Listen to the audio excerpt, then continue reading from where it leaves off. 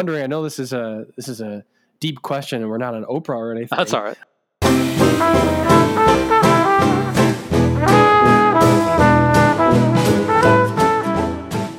Hello, and welcome to the second ever This Should Work podcast, which I guess makes it session 2 now.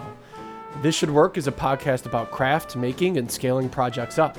It's a celebration of doers and the things that those doers make. People who take their passions to the next level by bringing their physical ideas to market. My name is Jay Margulis, and I'll be your host. Today we'll be speaking with Rudy Ristich, the technical mind behind the ThoughtCon Hacker Conference custom circuit board badges, and Vice President of the Hackerspace Workshop 88. In this session, we'll be talking about the process behind creating conference badges. We'll also be talking about what makes people curious. And finally, we'll be talking about scaling your own hardware projects up. Before we get started, I wanted to talk a little bit about this new podcast series. So the thing that got me really interested in this project, and as I look forward to all the people that we'll be interviewing throughout our sessions, is that all of the people that we're going to be talking with think really big about what they're doing. They think beyond the scope of what other people typically recognize. And a lot of these people also consider themselves a part of, the maker crowd or the craft crowd or what have you. And so what that means is, these people who are thinking outside the boundaries and thinking beyond, the present circumstances, often lend us some insight into where this whole thing, this whole maker thing and craft thing might be headed. Whether that's, talking with somebody who's looking at scaling projects up or talking to somebody who runs a hackerspace that does not fit the traditional mold, or perhaps talking to a maker who doesn't fit what the current depiction of what makers are resembles. So I think that's the interesting thing about this whole show. Hopefully, or at least the interesting thing about the people that we're interviewing is that they're thinking big and they're thinking outside the boundaries of what you see represented in popular media about making. So I hope you enjoy this podcast. And if you're looking for any of the show notes that we have or any other information on the podcast, please visit shouldworkmedia.com. That's shouldworkmedia.com. And without further ado, here's session 2. All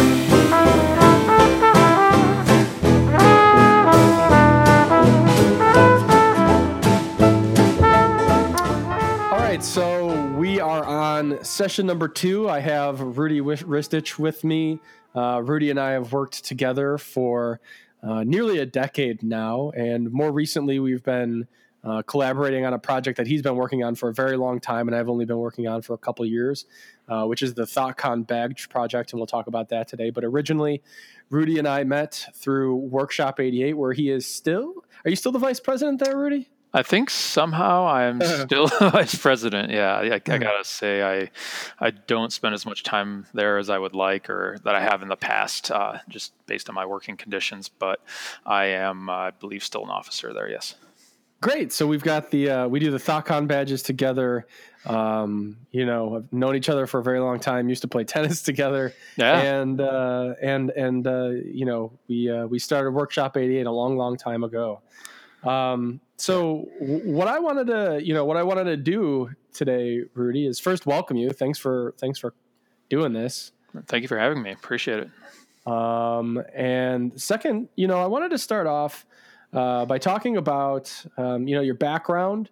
I know you have a double E degree, and so maybe if you could talk about that a little bit. We're going to talk a little bit about badge life and the badges that we've been working on and that you've worked on before that even, and then we'll probably talk about Workshop 88 a little bit too. But yeah, if we could start off by talking about where you come from, what your educational and vocational background is. And then maybe we can start talking about how that informs your current work too. Sure. So where I come from, the Chicago suburbs, where I am now. So I, grew up in the West Burbs and went away to Purdue University and studied electrical and computer engineering there, and that's what my formal schooling is in.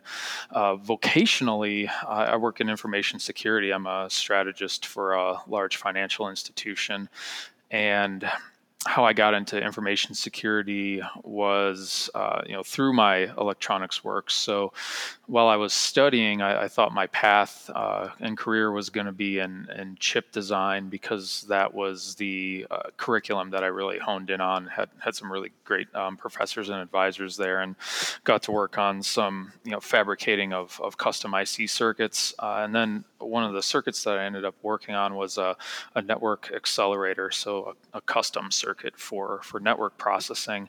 And the same advisor had been working on a security project for protections for hardware security, stack canaries and things like that built into hardware. And I just started delving into all of these, security type topics, and at the time, actually becoming a focused security professional was something that was just emerging, not as aggressively as what's out there today, like in our industry right now. I think I was just listening to the statistic that they were giving us is there's a negative 8% unemployment rate, meaning that for every person out there that wants a job, there's 8% more opportunity than there are people willing to fill that. So that definitely a field that's still up and coming and has a lot of need, but got into the work by virtue of doing a project in the area. And then, as a teenager, I was very much into kind of like the 2600 type scene where folks were building things like red boxes and blue boxes. I liked electronics a lot in high school, and did a lot of like tinkering on my own. And what's yeah. what's 2600? Just for people who might not know what that is. Oh yeah, absolutely. So 2600 is a publication, a quarterly publication that's been around since I think maybe the late 80s. I have to do a fact check on that there, but since I've been a kid, I think they were on volume 8 when I was in high school. So probably at least since the mid 80s, if not early 90s, where it was really just people writing editorial style articles, either opinion pieces on privacy or how to accomplish things with technology. You can still go into Barnes and Nobles today, which I was surprised Barnes and Nobles still existed on a recent trip I was on, and wandered into one, and then saw one sitting in the corner of the magazine rack, which is where it typically is because it's a numbered magazine, numbered periodical. So they put it all the way at the end before you get to, before you get to any of the alphabetical magazines. So it's easy to spot if you're looking for it down in the corner.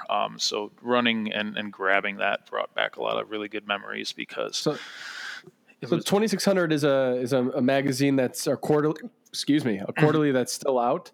Yeah. And okay, I gotcha. 2600.org, I think, is the website, and then you can go there and you can get back copies. I think I have all of them on like PDF, and then I have a ton of the ones from the time I was a kid. Just I get them randomly, but I stopped buying them at some point in time, and it was really great to see it, and then pick up a physical book and read the articles and stuff like that. Something you don't do too often these days. So that got you into tinkering. Yeah. But I'm also interested in this transformation, and this is something that in our last session with Andrew Camaradella from Pumping Station One, we kind of talked about too, which is this kind of interesting bleed over of skills or maybe transformation that a lot of people take, where maybe you study to become one thing, and you certainly retain those skills, but you also kind of you shift into different places as you move through your professional life. Do you think that your background and your undergraduate degree informs a lot of the work that you do now as a professional, or is it something that you primarily use in the projects that we work on that we're going to talk about here in a little bit? No, it definitely all links together. There's like this builder breaker dichotomy that you have. To be effective at breaking systems, you need to know how they're built and know how typically they would be arranged, and then breaking things and what we call in our profession threat modeling, like understanding how systems are attacked, is kind of the inverse of designing a system, right? How do you find its weakest points and then exploit those is a lot of how we work our strategy, or at least it's the foundation for building a strategy. So very interesting. I have a very unique not a unique interest, but I have a very strong interest in this idea. And maybe let's explore that a little bit. Okay. I want to talk a little bit about you. So you mentioned, kind of understanding how systems work, but then also being able to work backwards through them to break them. What does that process look like to you? It could be in anything in your profession, in the side projects that you work on. How do you approach that process of understanding and then finding weaknesses and exploiting them, or maybe strengthening those weaknesses, or whatever else you may find? Okay. So from a finding, and exploiting weaknesses perspective, a lot of like the fundamental kind of methodology you typically go about is as basic as stimulus and response. It's like I have this thing. I kind of understand what's the surface of inputs that it will take. How can I probe it? How can I send it information? And then just throw a bunch of information at it. Sometimes it's random information and just see how it reacts. A process called fuzzing, and a lot of times it's not random. It's very specific. Like I'm trying to manipulate this this application into doing something very specific that I know how. And then what comes to mind is things like SQL injection or command injection in web applications. Understanding fundamentally what happens underneath the hood, and then seeing if I can circumvent the flow of that execution and have it perform something based on the input that I put in there. And then on the other side, when you're securing the system, it goes back to that threat modeling kind of concept that I brought up earlier, where you understand, all right, what are my assets that I need to protect, and then what are the threats against those assets, and then what are the mitigating controls I can put in between, and then how do I ensure that there's no gaps in those controls? So it's going from the end state and building up defenses. So okay. One of the things that you mentioned is, or kind of talked about a lot in there, is the actual like working with the system and doing something and acting to understand it. And that's interesting to me because that in some ways, or perhaps in many ways, is the antithesis to how some learning is promoted in the educational process, K-12, and even in academia, where you more theorize about these things. And so I wonder, with what you do, how important is the theory, and how important is the action, is the engagement with the system to understanding it? How do you, if you can, I'm not asking you for percentage necessarily, but if you could talk about that a little bit. I'd say practicality is far from theory, right? There's tons of stuff, especially in information security theory, that works on paper, or is a good way to mentally model things. But then how you go about stuff in practice, there's a lot of ins and outs. Primarily, there's things that you can do that are theoretically or fundamentally probably ideal, or will give you the most secure kind of system. But if you're, if there's things that you have to deal with in the real world, like budget constraints, practicality, there's a triad of concepts in security. They call it the CIA triad: confidentiality, availability, and integrity, right? And those are the three things that you have, to manage in the trade-offs for security. So if you compromise one of those three concepts, then you've pretty much failed to secure the system.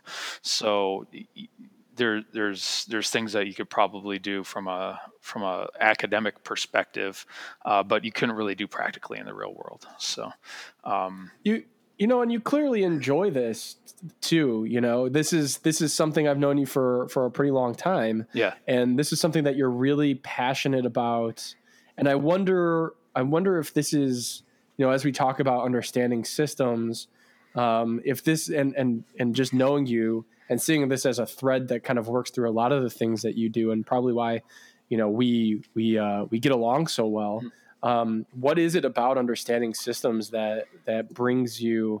I apologize if I'm making assumptions and this isn't true, but is it I guess that understanding systems kind of gets you interested in whatever it is that you're working on, whether it's during your day job or with the badge work and stuff that we're going to get into talking about in a little bit, and what is it about that if that's true, if that interests you?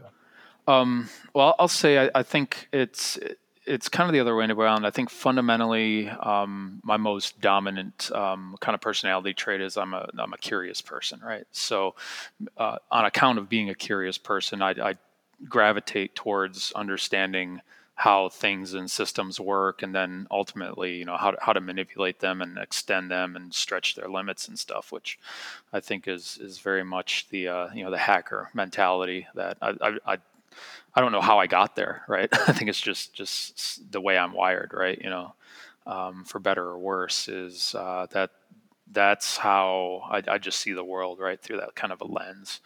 So the curiosity and wanting to know more and kind of get to a deeper level of fundamentally how things operate, and how can I use my understanding of how those things operate to the advantage of myself or my employer, or whatever the objective is, right? So I think. So let me put this question to you. Yeah. Then there are plenty of people out there who are perfectly happy not understanding how their phone works. Oh yeah, or, I know. Yeah.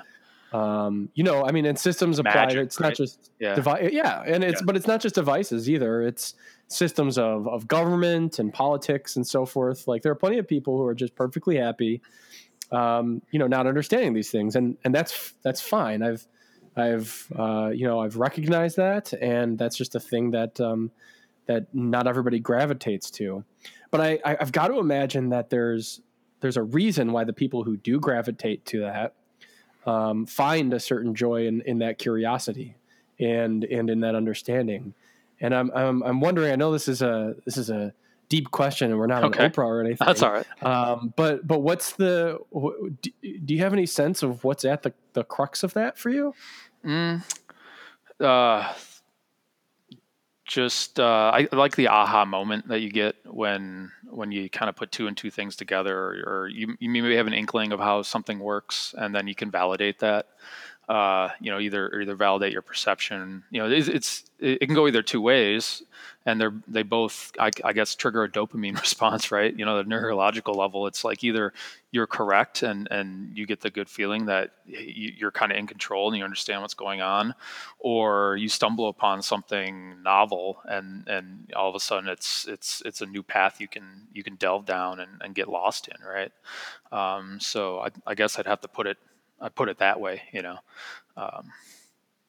So you get a response where other people maybe don't get that response for some reason, is what you're saying. To discovering maybe something. Yeah, I guess that might be what it is. I think maybe people are afraid to some extent that, like, they might not understand what's happening.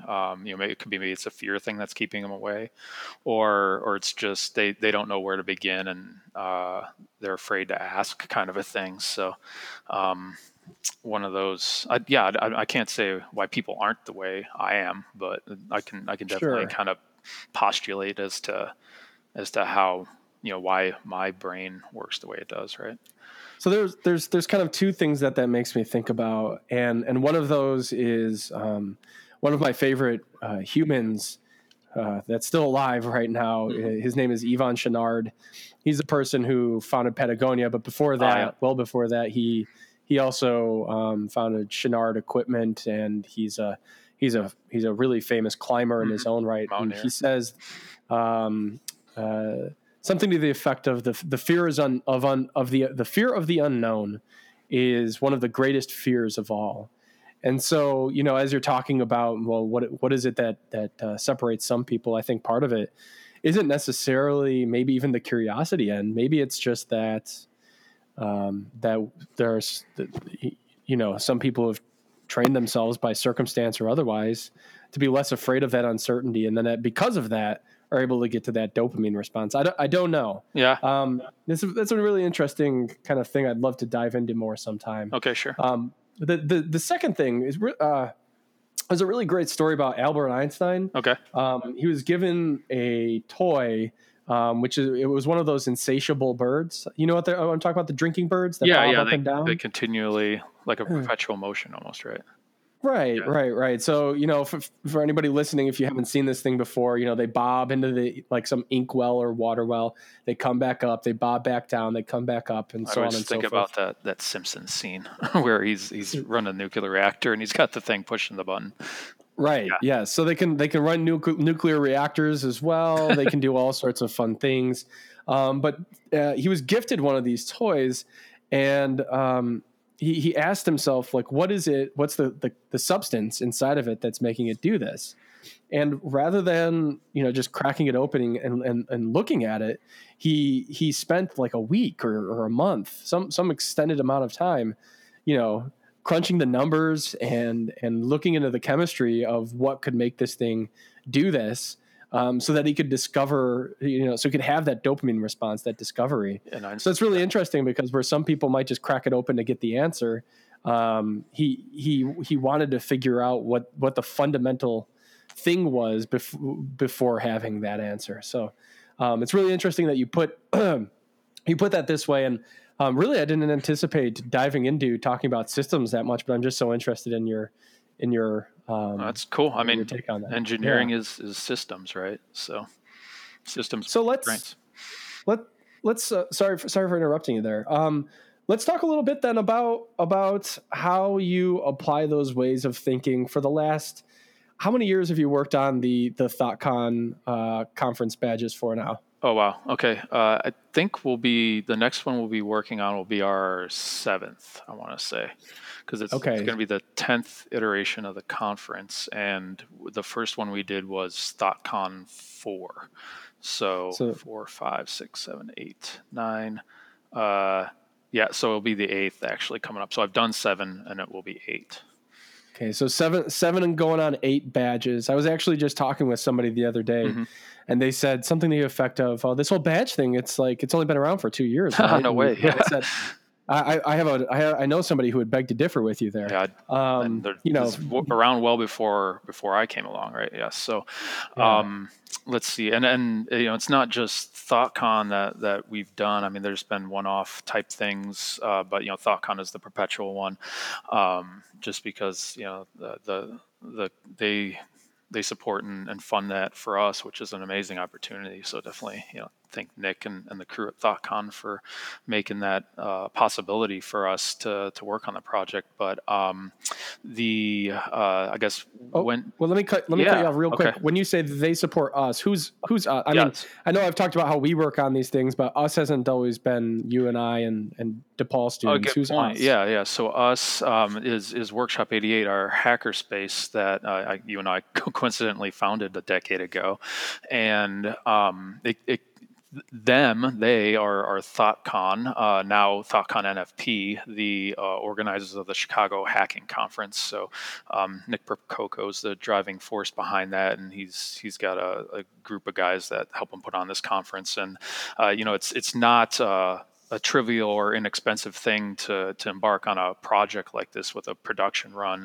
It's on the orders of tens of $1,000s a year for us to be able to kind of make these ideas come to life and enhance the conference in that way. So it's a great opportunity, and we worked on that as a group with Workshop 88 for quite some time. A few years back, I started traveling pretty habitually for work, and actually did a couple of them on my own, without the help of the guys for a couple of years. And then 2 years ago, after the first game really took off, that's when we started working together so that we could bring the opportunity to the students at DePaul in your game design curriculum and kind of make it more of an experience than just a thing, right? And that's Right. what's really keeping it an interesting endeavor for me, is just watching it evolve that way. So in about just speaking of one of those one-off projects, maybe like 4 years ago-ish, we also worked on the Big Data Everywhere conference Right.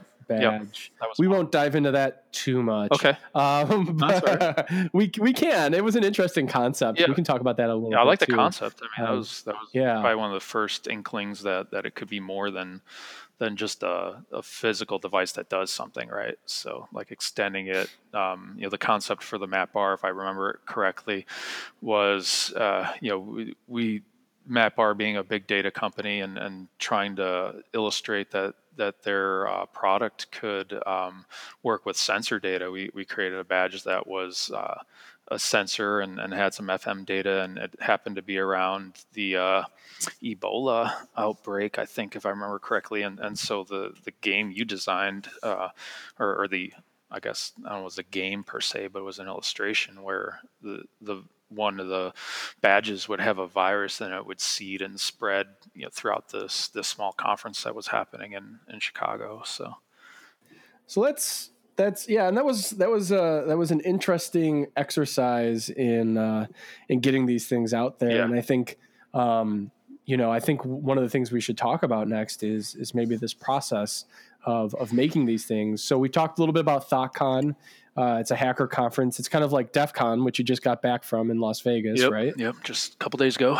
So the concept of ThoughtCon and DEF CON and all these conferences is for folks. You can say it's an information security thing, but it's really well beyond that. Like there are conferences that are specific to information security, and I'll say probably a majority of the attendees at events like ThoughtCon and DEF CON and all the other conferences that go on throughout the year are within the information security industry, but it really can go well beyond that. There's lawyers that attend. There's people who work in privacy and who really just like to stretch the envelope of what's possible with certain systems and find clever ways to manipulate them or find ways to kind of show how they're insecure and can be tampered with, right? It's more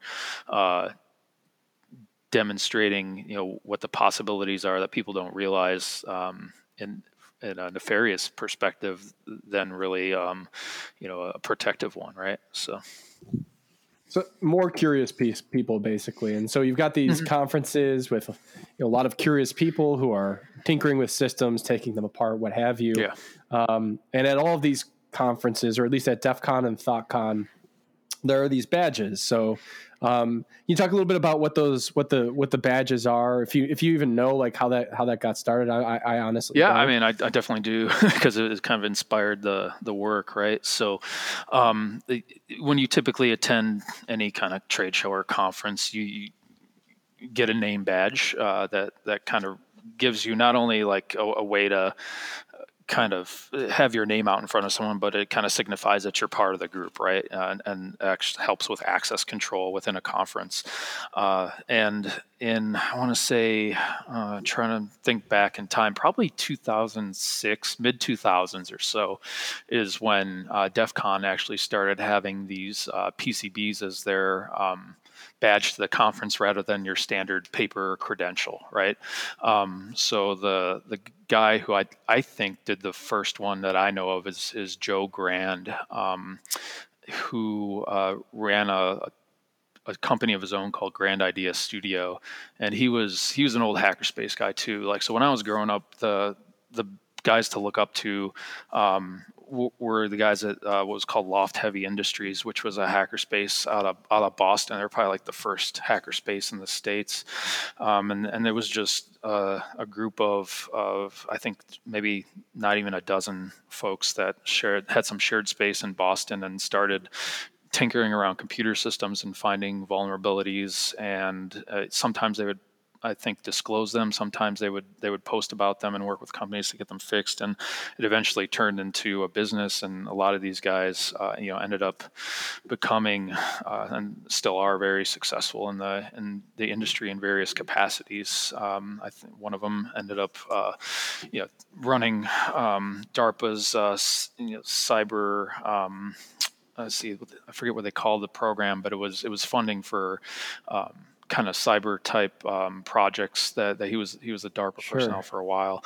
And Joe Grand ended up running his hardware consulting company, and then a couple of them are work for the government in various capacities or corporations as advisors and things like that. So everyone from that group has kind of gone on to pretty much success.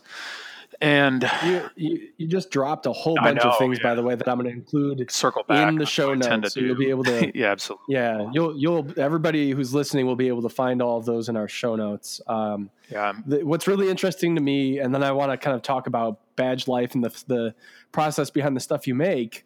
Right.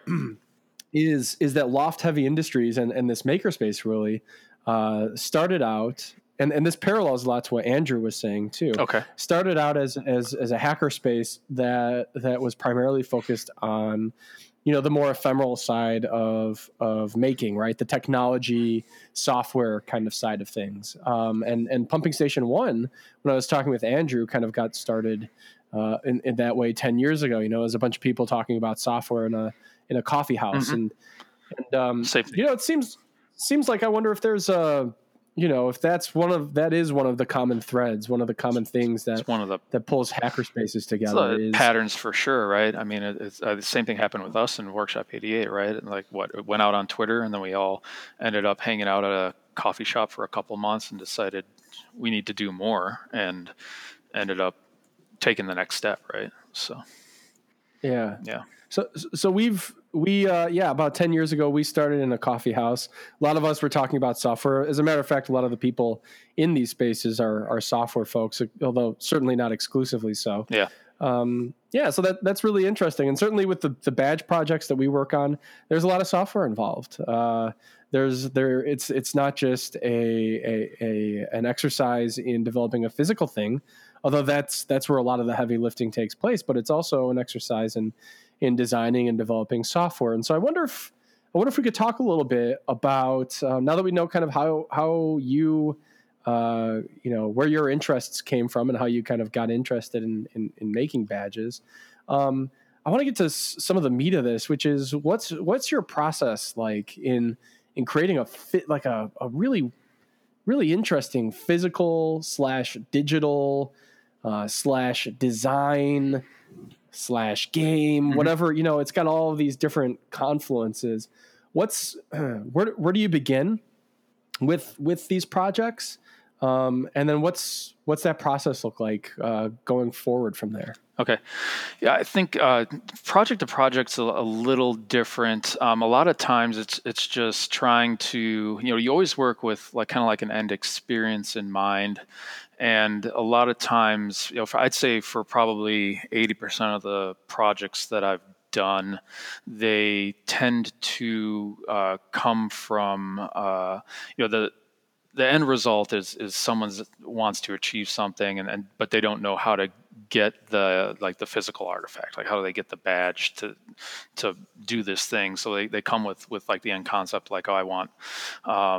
I want to illustrate, for the map art, for example, we want to illustrate the capabilities of the product, and then we were kind of free range to go from there to figure out, all right, well, from a technology perspective, what are we tinkering with now, and how can we turn that into something that we want to use to meet the end goal of illustrating how the product works. And then for ThoughtCon in particular, really like Nick and the team kind of have an aesthetic and kind of like some nostalgic type of thing that they want to highlight.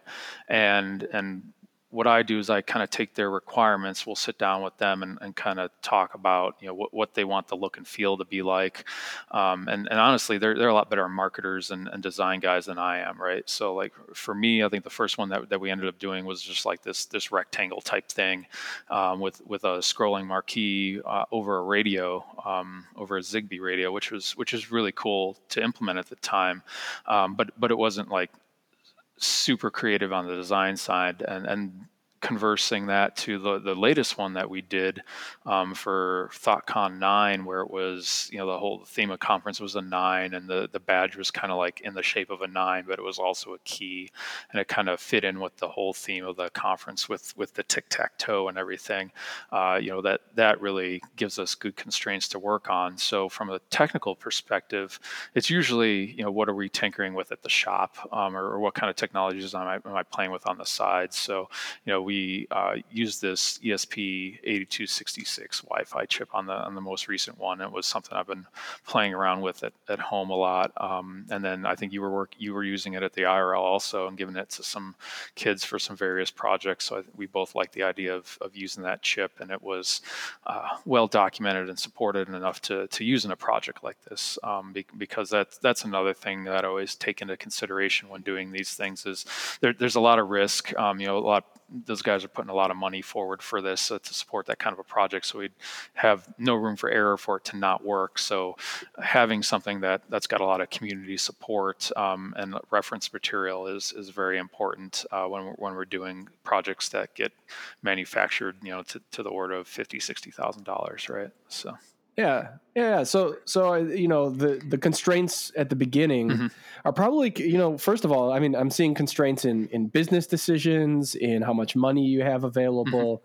Other driving factors might be the aesthetics, that are outlined at the initiation of the project. What components are available, and that doesn't just mean what's been created recently. Yeah. That also probably means what literally, are there 1,600 of these available within the next n months or something like that? And then what also just kind of like what, then there's this creative part of what am I playing with right now? What strikes my fancy? What is the thing that's new, that's cool, that I'm kind of, for some reason or another haunted by? And that's, that seems like one of the constraints that's interesting to me, because it's more driven by your own kind of intuition than these other constraints. But you have all these constraints, and some of these, I mean, certainly, you've seen a lot of projects out of hackerspaces. A lot of these considerations, correct me if I'm wrong, are these things that you see in these kind of one-off projects, or is this different in many ways from the from the kind of the one-off crafts and the art pieces that are also being made at hackerspaces? Not to knock them in any way, but I'm kind of trying to draw a contrast, if there is any, between a project that goes from idea to maybe a one or a two, production thing. Only one or two are made, and a contrast between that and something where you at the outset know you're going to be making a bunch of those. What are some of the differences? Well, I'll say they both have value, right? There's definitely value in something like niche and something that's unique and maybe created once, but they're miles apart as far as considerations that you have to make when you're building something that has to be replicated on a timeline and within a budget. So a lot of times, there are things that we can do or build into a prototype that might be quick to put together, or might actually be you have utility to prove that you can get something to work. But then when you go to manufacture something, you have to consider components availability. Like, do I have enough of these things to make my run, and will I have enough of them on time? Because it's not just a problem of making it work technically. There's logistics involved. There's working with manufacturers and partners to make sure the group that's manufacturing your circuit board is going to get it to your assembly shop on time, so that they can meet the targets for their runs. So there's a lot of soft skills involved rather than the hard technical skills when you're building something for scale. And then making sure that it's one thing to do something like what we typically do, where it's a project with a deadline, a single deadline, and it's one run forever. And then it's a completely different thing from that to have something that you manufacture either on demand or repeatedly time over time, right? So there's always a lot more to it than just getting it to work, right? Or inventing the new thing. It's getting it to work consistently and reliably and periodically, time and time again. There's an art to that also. Right. And that's something that you have to consider, all throughout the process. And so we're at the first part of the process right now where we're talking about these constraints and, maybe we go back and you do some sketches. At some point you have to pitch this back to the people who run the event, Nick, and kind of get their approval on this thing. And I imagine before that pitch, you probably also not just sketched the thing out, but you verified that this will work, right? What does that look like? How do you go from sketch an idea to, something on a breadboard or, some other proof of concept? Yeah. Basically I go from probably idea in my head and maybe like scratch notes straight to the breadboard. Like I dive in and just do it, because I think so many people get caught up in like analysis paralysis where they're not actually working and doing on things.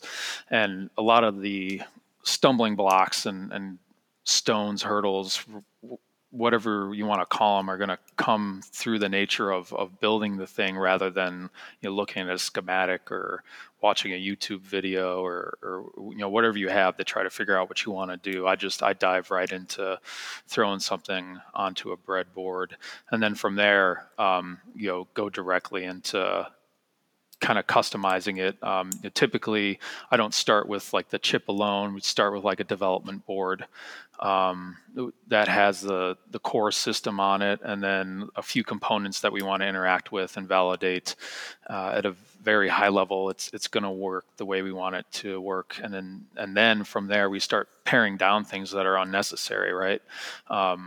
For years, we worked on the Arduino framework. For a reason I stated before, is there's a large community and a lot of prior art with it, but also because those parts are typically readily available, and then it's also something that if people had the badge at the conference, they could take it away and then reuse it for their own projects if they wanted to. So really anyone that's gone to like a ThoughtCon conference in the past 7 years has walked away with, whether they know it or not, they've walked away with something that they can plug in and reprogram and repurpose, which to me is important as just through the ethos of hacking, right? You can repurpose this thing and get it to do various things that you want. Go ahead. Speaking of the kind of the breadboarding process and working with originally with Arduino, and you talked a lot about you go straight into the breadboard and that informs kind of what the thing is going to be. Would it be fair to say, like, if I were to kind of package that up a little bit, that the material, in this case, the components, the material informs the end product just as much as the sketches and the initial idea and constraints that you were given? Well, yeah, because I have to be able to make the functional aspects also work within the physical aspects of what's being asked for. So, and a lot of nuances I could dive into, between, what kind of footprint do I choose for the parts? What side do they go on to make it aesthetically pleasing and all that kind of stuff? Do I want chips on either side of the badge, or do we want input and output on one side and another thing? There's all those kind of considerations that you take into account. But yeah, I'd say. So I want to ask you, to follow up on that then, because this is really fascinating. You've got this initial concept. You move from that initial concept, kind of like this feeling of what the end experience should be, I think you mentioned.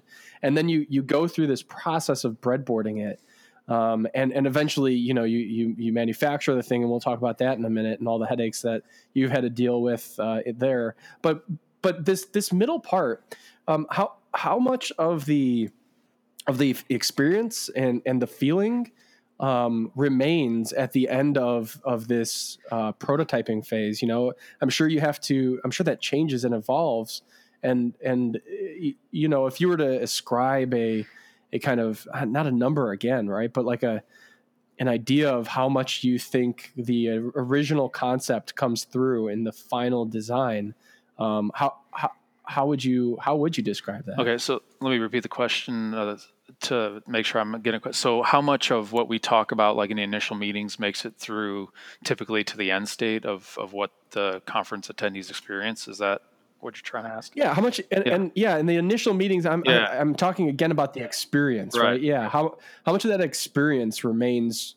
after the prototyping phase, and how much of it has changed? Well, I think we always come in with lofty ambitions about what the thing might do, and so we always come up with a long list of hey, we could do this, we could do that, and it's all really fun and exciting.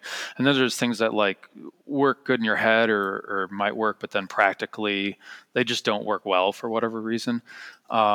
So I'm trying to think of a good one from last year. That came up early, but didn't end up, like this one thing we talked about really early last year was, we had the shape of the key, like the badge is going to be the key to something. Then we would like have something physical that they would plug it into and it would do something there. But then we also wanted them to be able to tap in and alter things on the badge through the console and everything like that, which was part of the challenge that we did. But I think the fact of the matter is there wasn't a good way to efficiently in the time that we had make it so that we could plug it into something and it would recognize that it was that and not just someone's laptop, right? So we had to kind of drop that as a piece of functionality. So there's always what we have in in the initial meeting that we want to accomplish, and then as we get down to it, you kind of limit it, but then that informs a more kind of, I think it makes a more succinct experience for the user in the end. Like, and then the people that get the badges, they never know. It's always a puzzle kind of when they get it the first time, because we don't publish anything about it or give anything in anticipation. It's a very, very minor details, right? So people don't know if they're missing out on something that we might have had an idea about very early on. So, yeah. Right. Yeah, that's something that we always talk about, and especially and what's really interesting. Yeah. What's really interesting to me is you have these early meetings, and you have all these lofty ideas, but you have this kind of core idea of what the experience should be, and some of that's probably informed by your knowledge of the components and what they allow, what they afford. Mm-hmm. And I think some of that remains, some of that shines through, and the things that do remain through the prototyping phase maybe are related a little bit more to the, what our suspicions about what it means to actually use these components and have them in a device. And so we've got this, we've gone from idea to prototype here. And at what point do you go, okay, we gotta, and I suspect I know the answer to this, but at what point do you go, okay, we have to stop and we have to manufacture this? Yeah, thing? It's always yesterday, right? I think you always want more time. But I mean, I'll say like to get something manufactured in less than 6 weeks is very aggressive. Like so you need if you have a partner that can deliver, a manufacturing partner that can deliver, I would say your minimum is probably 6 weeks. Now, of course, you can get things expedited, and there are groups that'll get you things done a lot faster for a lot more money. But to meet like an idea, what's a fair budget in our minds, we stop months out before doing anything, especially on the hardware side of things. And we typically give it a lot more time on the software, because the software is always a lot more flexible and pretty much down to the moment you decide, hey, yeah, let's start programming these things. You can really make changes if you want to, but on the hardware side of things, you have to lock it down, months ahead of time. So we jump into scaling this mm-hmm. thing, and what is that? What does that process look like for you? Well, scaling, there's components of that, right? Like, I'm also trying to scale for cost on a lot of these projects, right? Because I guess in any, even if it's a funded project where we're just doing cost recovery, like for ThoughtCon, or if it's something where we're building something on a commission job, we're always trying to manage the cost down to what will make it work, and be reliable and safe. Scaling it goes about to what components do I have available to me at the time. How can I arrange the board in such a way that when you produce a PCB, typically they don't come out like individual pieces. They're smashed on a panel. So how can I get the dimensions and everything in such a way that I can work with my manufacturing partners to get the boards into an optimal dimension for them to shorten the time that they need to run that job, because that's going to inform the cost, of course. If I have a huge board and then the assembly machine is throwing parts from the bottom to the top, that's not efficient for the machine, and it's going to cost a lot more to manufacture in the end. So always, space considerations. How can I make it so I can put as many of the surface mount components on a single side close together, so that they can be manufactured quickly, so I can keep my machine time costs down. And then also, for like last year, we had a screen component that had to be soldered on by hand. So pick a component that they can use and affix quickly is important for scaling. And then on the other hand, the other thing we always have to think about how to scale and manage is when we program these things, we typically flash them directly right from workstations and things like that. Now there are ways that you can go ahead and send code to manufacturer. You send binaries and have them flash it on the chips before they get placed on the boards.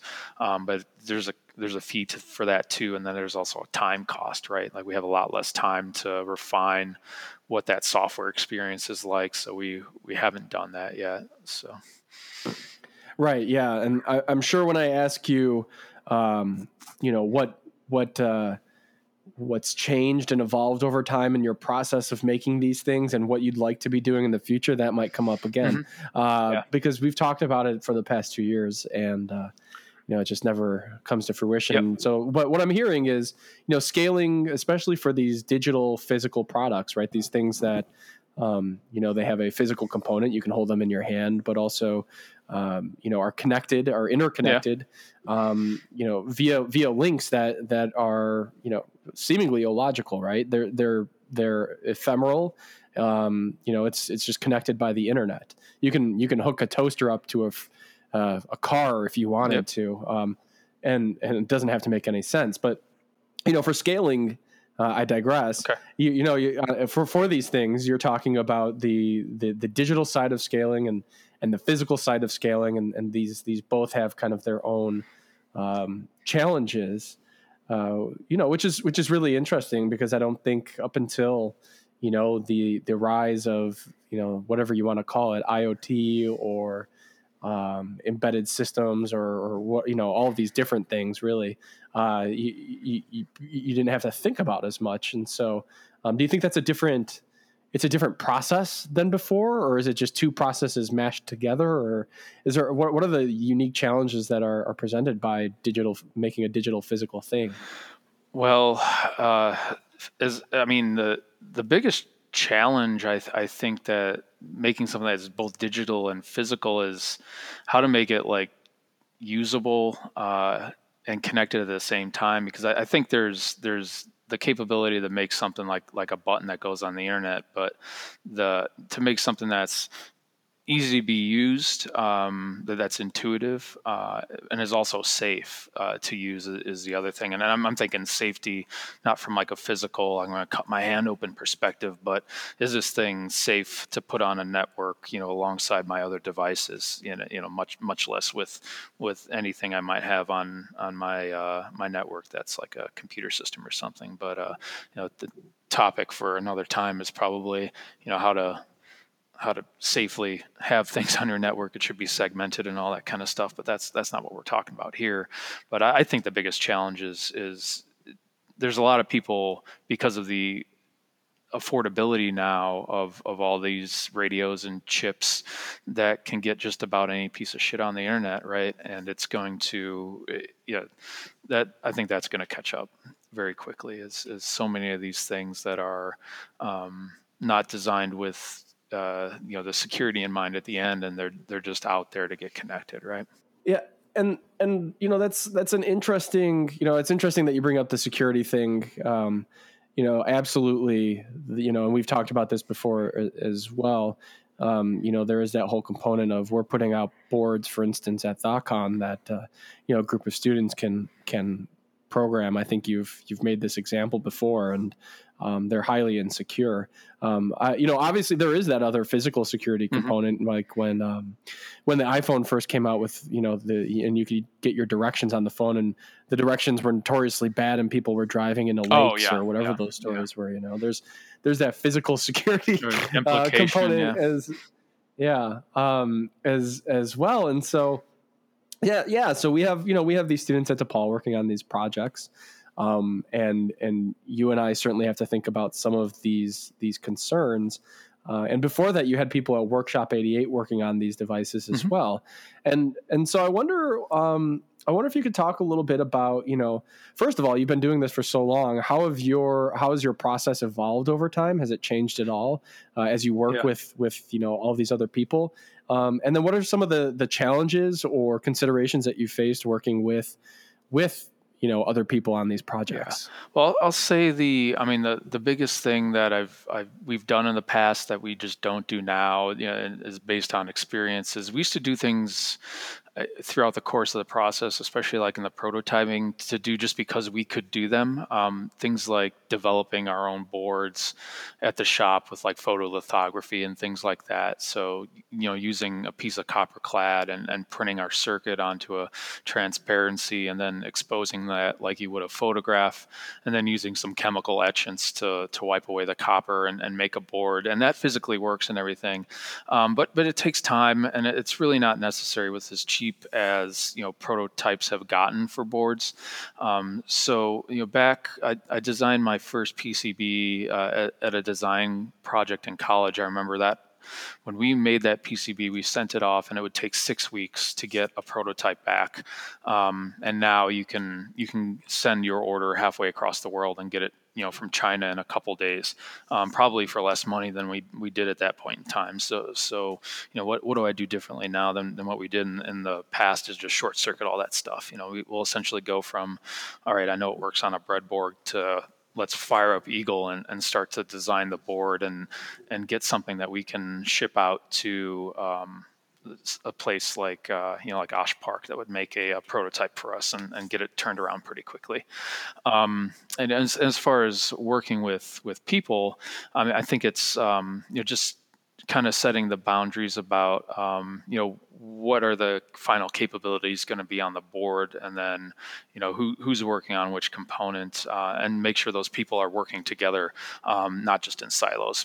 Because when you do a project like this and you have 4 or 5 different people writing code for their part of the project that they're passionate on, making sure that they're not taking up too much memory on the flash. Like anytime you do something with a microcontroller, not only are you talking about the constraints on the cost and the availability of the components, but with the actual real estate that you have to throw code on there, it's not like programming for a computer. And working with an embedded system is definitely not like writing a computer program. There's physical things that you need to take into consideration, and then also things that like a traditional operating system will do with its memory that make it safe to run simultaneous programs with that just don't exist in a microcontroller world. So making sure those things come together seamlessly and frequently, so that we can catch those things before it's too late to make a change that might need to be done at the hardware layer. I'd say those are the biggest things. When you talk about things coming together and kind of different people owning different parts of a project, how, especially for these badges, these custom circuit boards. How do you distribute work amongst a group of people working on these things? And what's the best way to do that? Do you think you found any best practices for distributing work? Working with volunteers and working for people that are paid to work for you is a completely different thing. So, I always let people gravitate and work to what they're passionate on, even if something that they're working on is something that I would rather be working on, like myself. But being typically the leader of the project, it's setting aside and delegating that and just letting people. My feeling is if you are passionate and gravitating towards something, you're going to do your best job at that. So I'd never made someone do something that they're like not interested in for part of the project, at least to my knowledge. I'm always trying to make sure people are working on what interests them the most, because then they're going to output the best result, right? And what are some of those things that people are gravitating towards then? What are the responsibilities? It depends on the person. Like, the guy that did the physical boards for the longest time, Paul Rich, was an ex-Motorola engineer that was doing some of his own CAD stuff at home, and then that was what he gravitated towards, like doing the actual board for a while. So the first 2 or 3, he made the PCB part, after we came together and had the design, and I was focusing mainly on the software side of things and the system design side of things, and then when I started traveling a bit, I had to take on the actual part of doing the board, which is probably the more gratifying thing to me, because for me, I really enjoy working in a capacity where I'm either like rolling out software or some kind of testing tool, or just developing some kind of artifact that's like a document, right? There's something to be said about putting your time and effort into something and then getting like a physical artifact, holding it in your hand and seeing it, that's super gratifying for me. So that's how I like that's the part that I would like to do most of the time, but it doesn't always like fit the team dynamic, right? Right. So you've got the curiosity component that drives your work, but then it's also that kind of there's something. Especially, this is something I notice a lot with people who work in software or in the digital space is, they tend to gravitate towards things that generate physical artifacts in their spare time, because there's something gratifying about that too. So I don't know if that's, if you could talk about that a little bit. I think it's just kind of like moving from an analog world to a digital world, something that you miss out on. I think like a great book that touches on all that stuff is like the Zen and Art of Motorcycle Maintenance, right? Like the value of working within the physical world. And for me, like one of the coolest things I get to do is as I go around the industry, I'll visit people at their jobs, especially when I was still working as a product developer and a consultant and going on site to clients. Is I'd walk around a cube farm and see one of the badges that we made hanging from someone's cube, or I'll meet a buddy in the industry out and they'll have the thing hanging from their rear view mirror or something. That's a super cool feeling. It's like, hey, I made that thing and now it's out there, right? I'm sure it's pales in comparison to like the Johnny Ives and the guys that develop things like iPhones or whatever else is out there as a consumer product. But the feeling, I'm sure, has to be very similar. So, yeah, I agree. I think that coming from a somewhat similar space of making digital things in my case, doing some video games. Yeah. Here and there, and then to have a game on like a physical console that's custom, right? It's we're essentially, we've been talking about this entire time is making a game console and then designing the games and then programming the games and putting them on there. And there's something satisfying about that for me. And I think it's important to talk about on this podcast because so many people are missing out on that physical component. And what I wanted to kind of wrap up with here is just like a quick kind of question. We led off with talking about, your background in electrical engineering at Purdue, one of the best schools in the nation for that world. And how your development of physical things led into your development of your interest in cybersecurity, which is certainly, I don't know what the right word is for that. Is a softer skill, is a skill that requires less physical things, certainly, although physical things are involved in it. You're doing a lot more work on the digital side of things. And so my question is kind of, maybe it's a twofold question, I'm not sure, but first, do you look at creating physical things differently than you used to, back when you were you were getting your education in electrical engineering, and then if you do, what has changed that process? Has it been your involvement in this digital world, or what's evolved over time?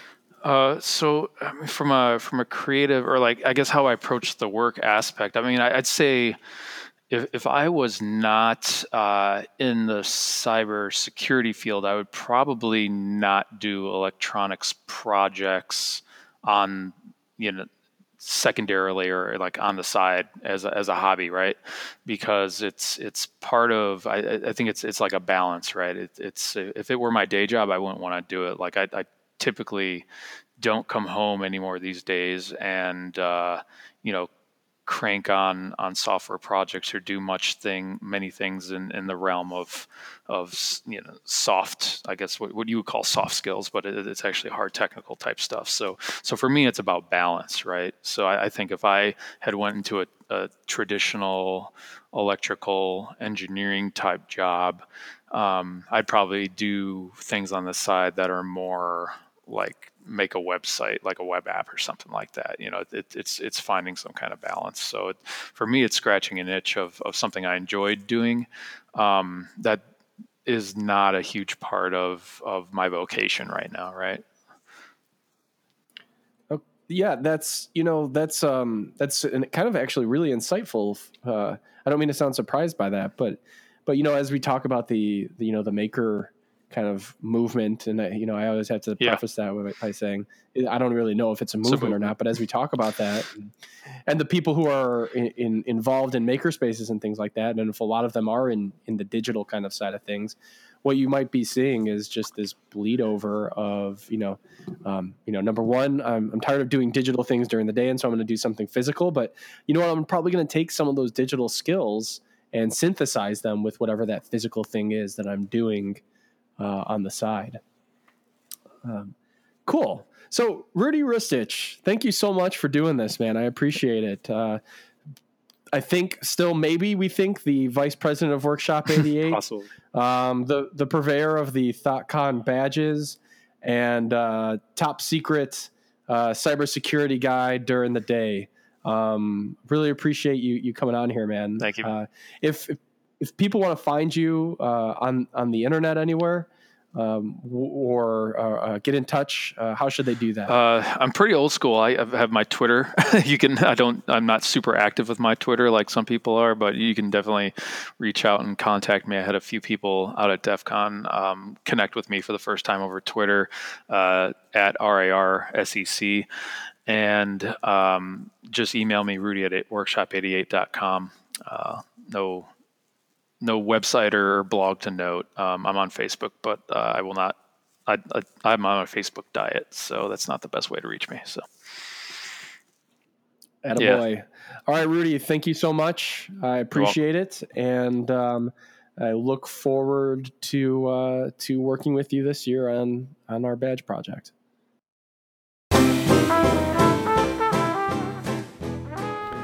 And that should do it for session 2 of the This Should Work podcast. Big thanks to Rudy Ristich of Workshop 88 and ThoughtCon badge fame for joining us in this session 2. In session 3, looking forward, we're going to be having Jen Lawhead, who was the first ever head lab moderator of the Idea Realization Lab at DePaul University. and currently, by the way, working at Bosch out here in Illinois, talking with us about some of the things she's doing at Bosch and her early experiences in making as a college student. So look forward to that, and thanks for listening. And if you're looking to jump on our previous podcasts, check out our show notes or anything else, please visit shouldworkmedia.com. That's shouldworkmedia.com.